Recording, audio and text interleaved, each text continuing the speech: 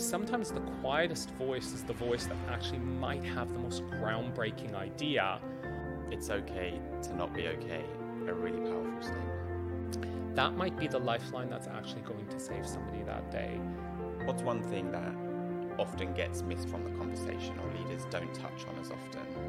You want to drive change, talk to the people that you want to drive the change for.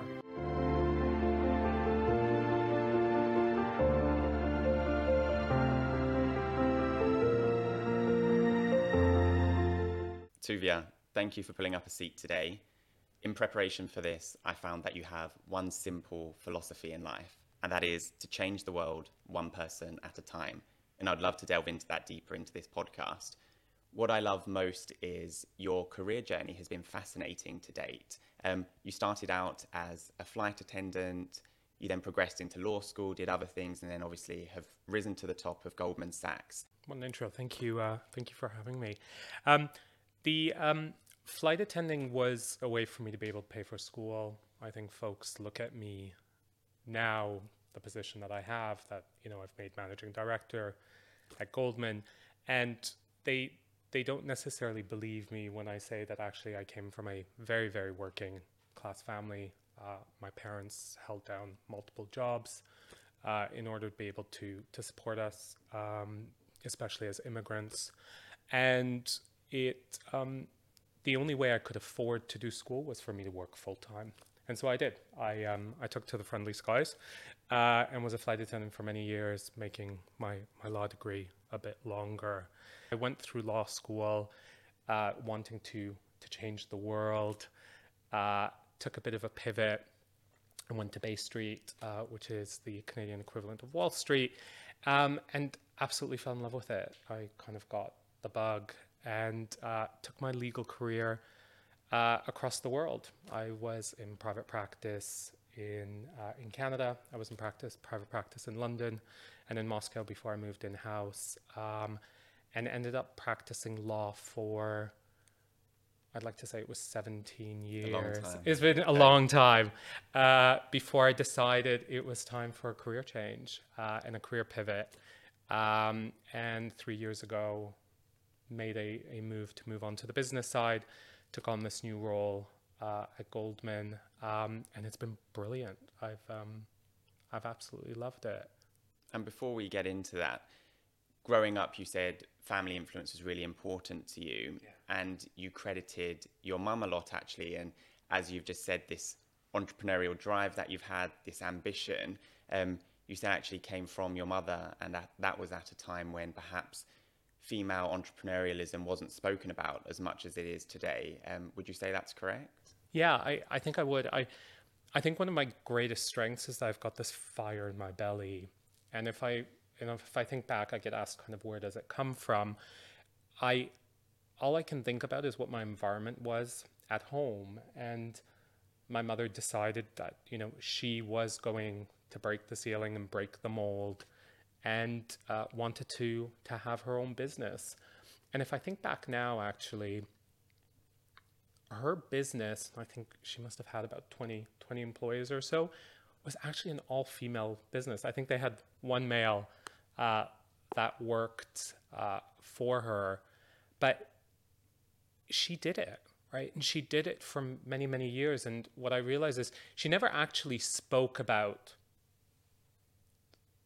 the challenges of, I'm doing this, there's no other women doing what I'm doing, but just seeing her do it and seeing some of the soft conversations around what her day-to-day looked like, and being able to go visit her in her office and seeing an office full of women, and what I've taken away from that, for me now as a parent myself, is that there's a certain sense of role modeling and normalizing, and the things that you talk about and that you present your day to day, whether it's to your children, whether it's to your nieces, your nephews, whatever it is, it has a huge impact because they see something in their day to day that they then feel is normalized.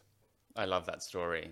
And talking about having this drive that you have, one thing you've spoken very open about is in the workplace, it was really important for you to be yourself, to be authentic, and to be vulnerable. But I know that hasn't always been the easiest, and people look at you and think the confidence that you have now as a senior leader. I saw that there were times when perhaps senior individuals throughout your career journey have tried to put you back in the closet as a gay man, have told you not to mention the fact you're a gay man. Was that a really tough time in your life?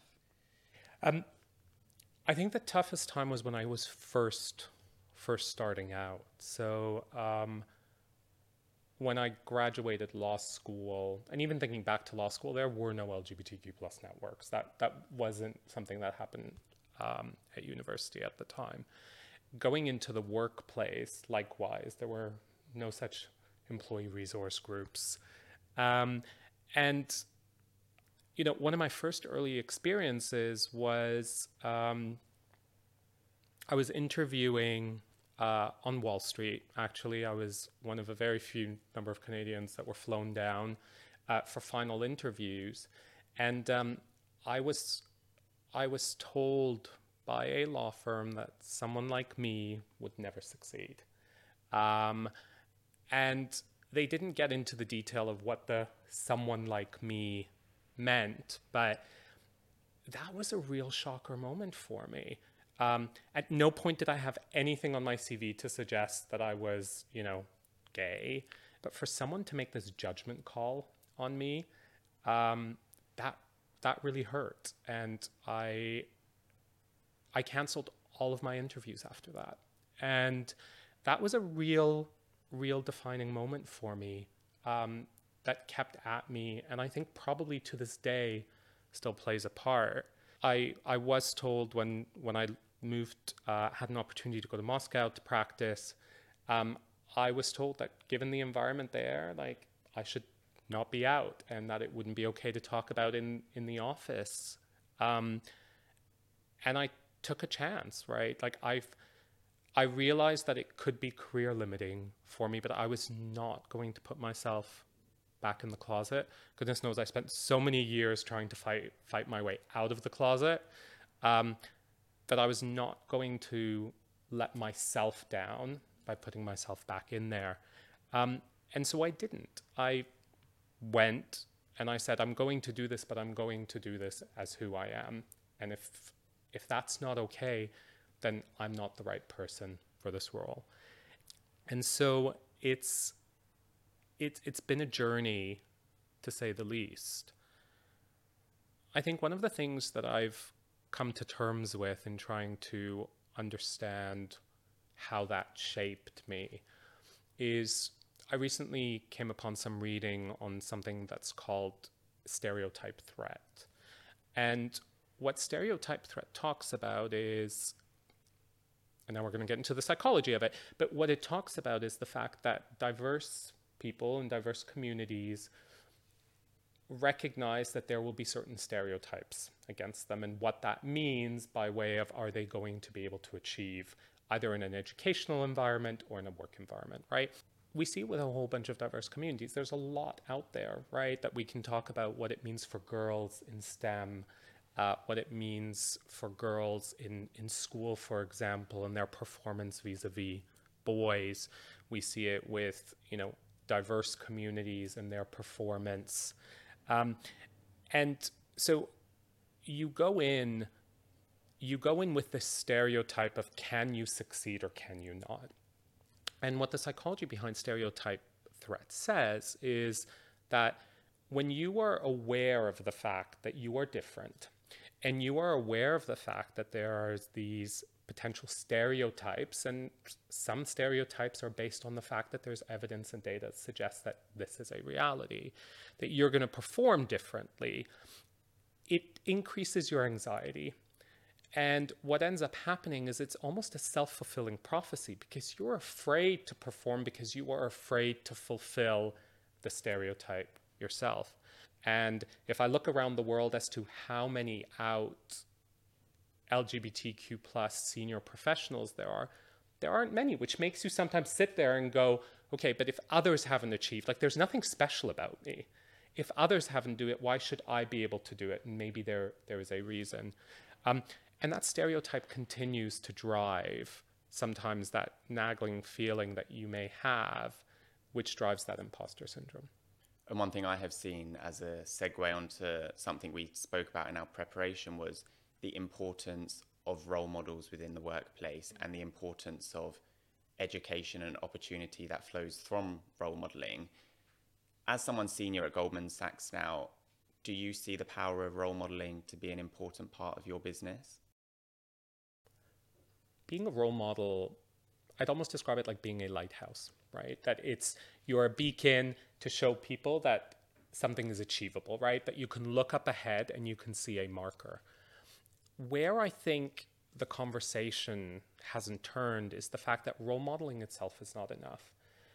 And I think the obligation actually is on teaching.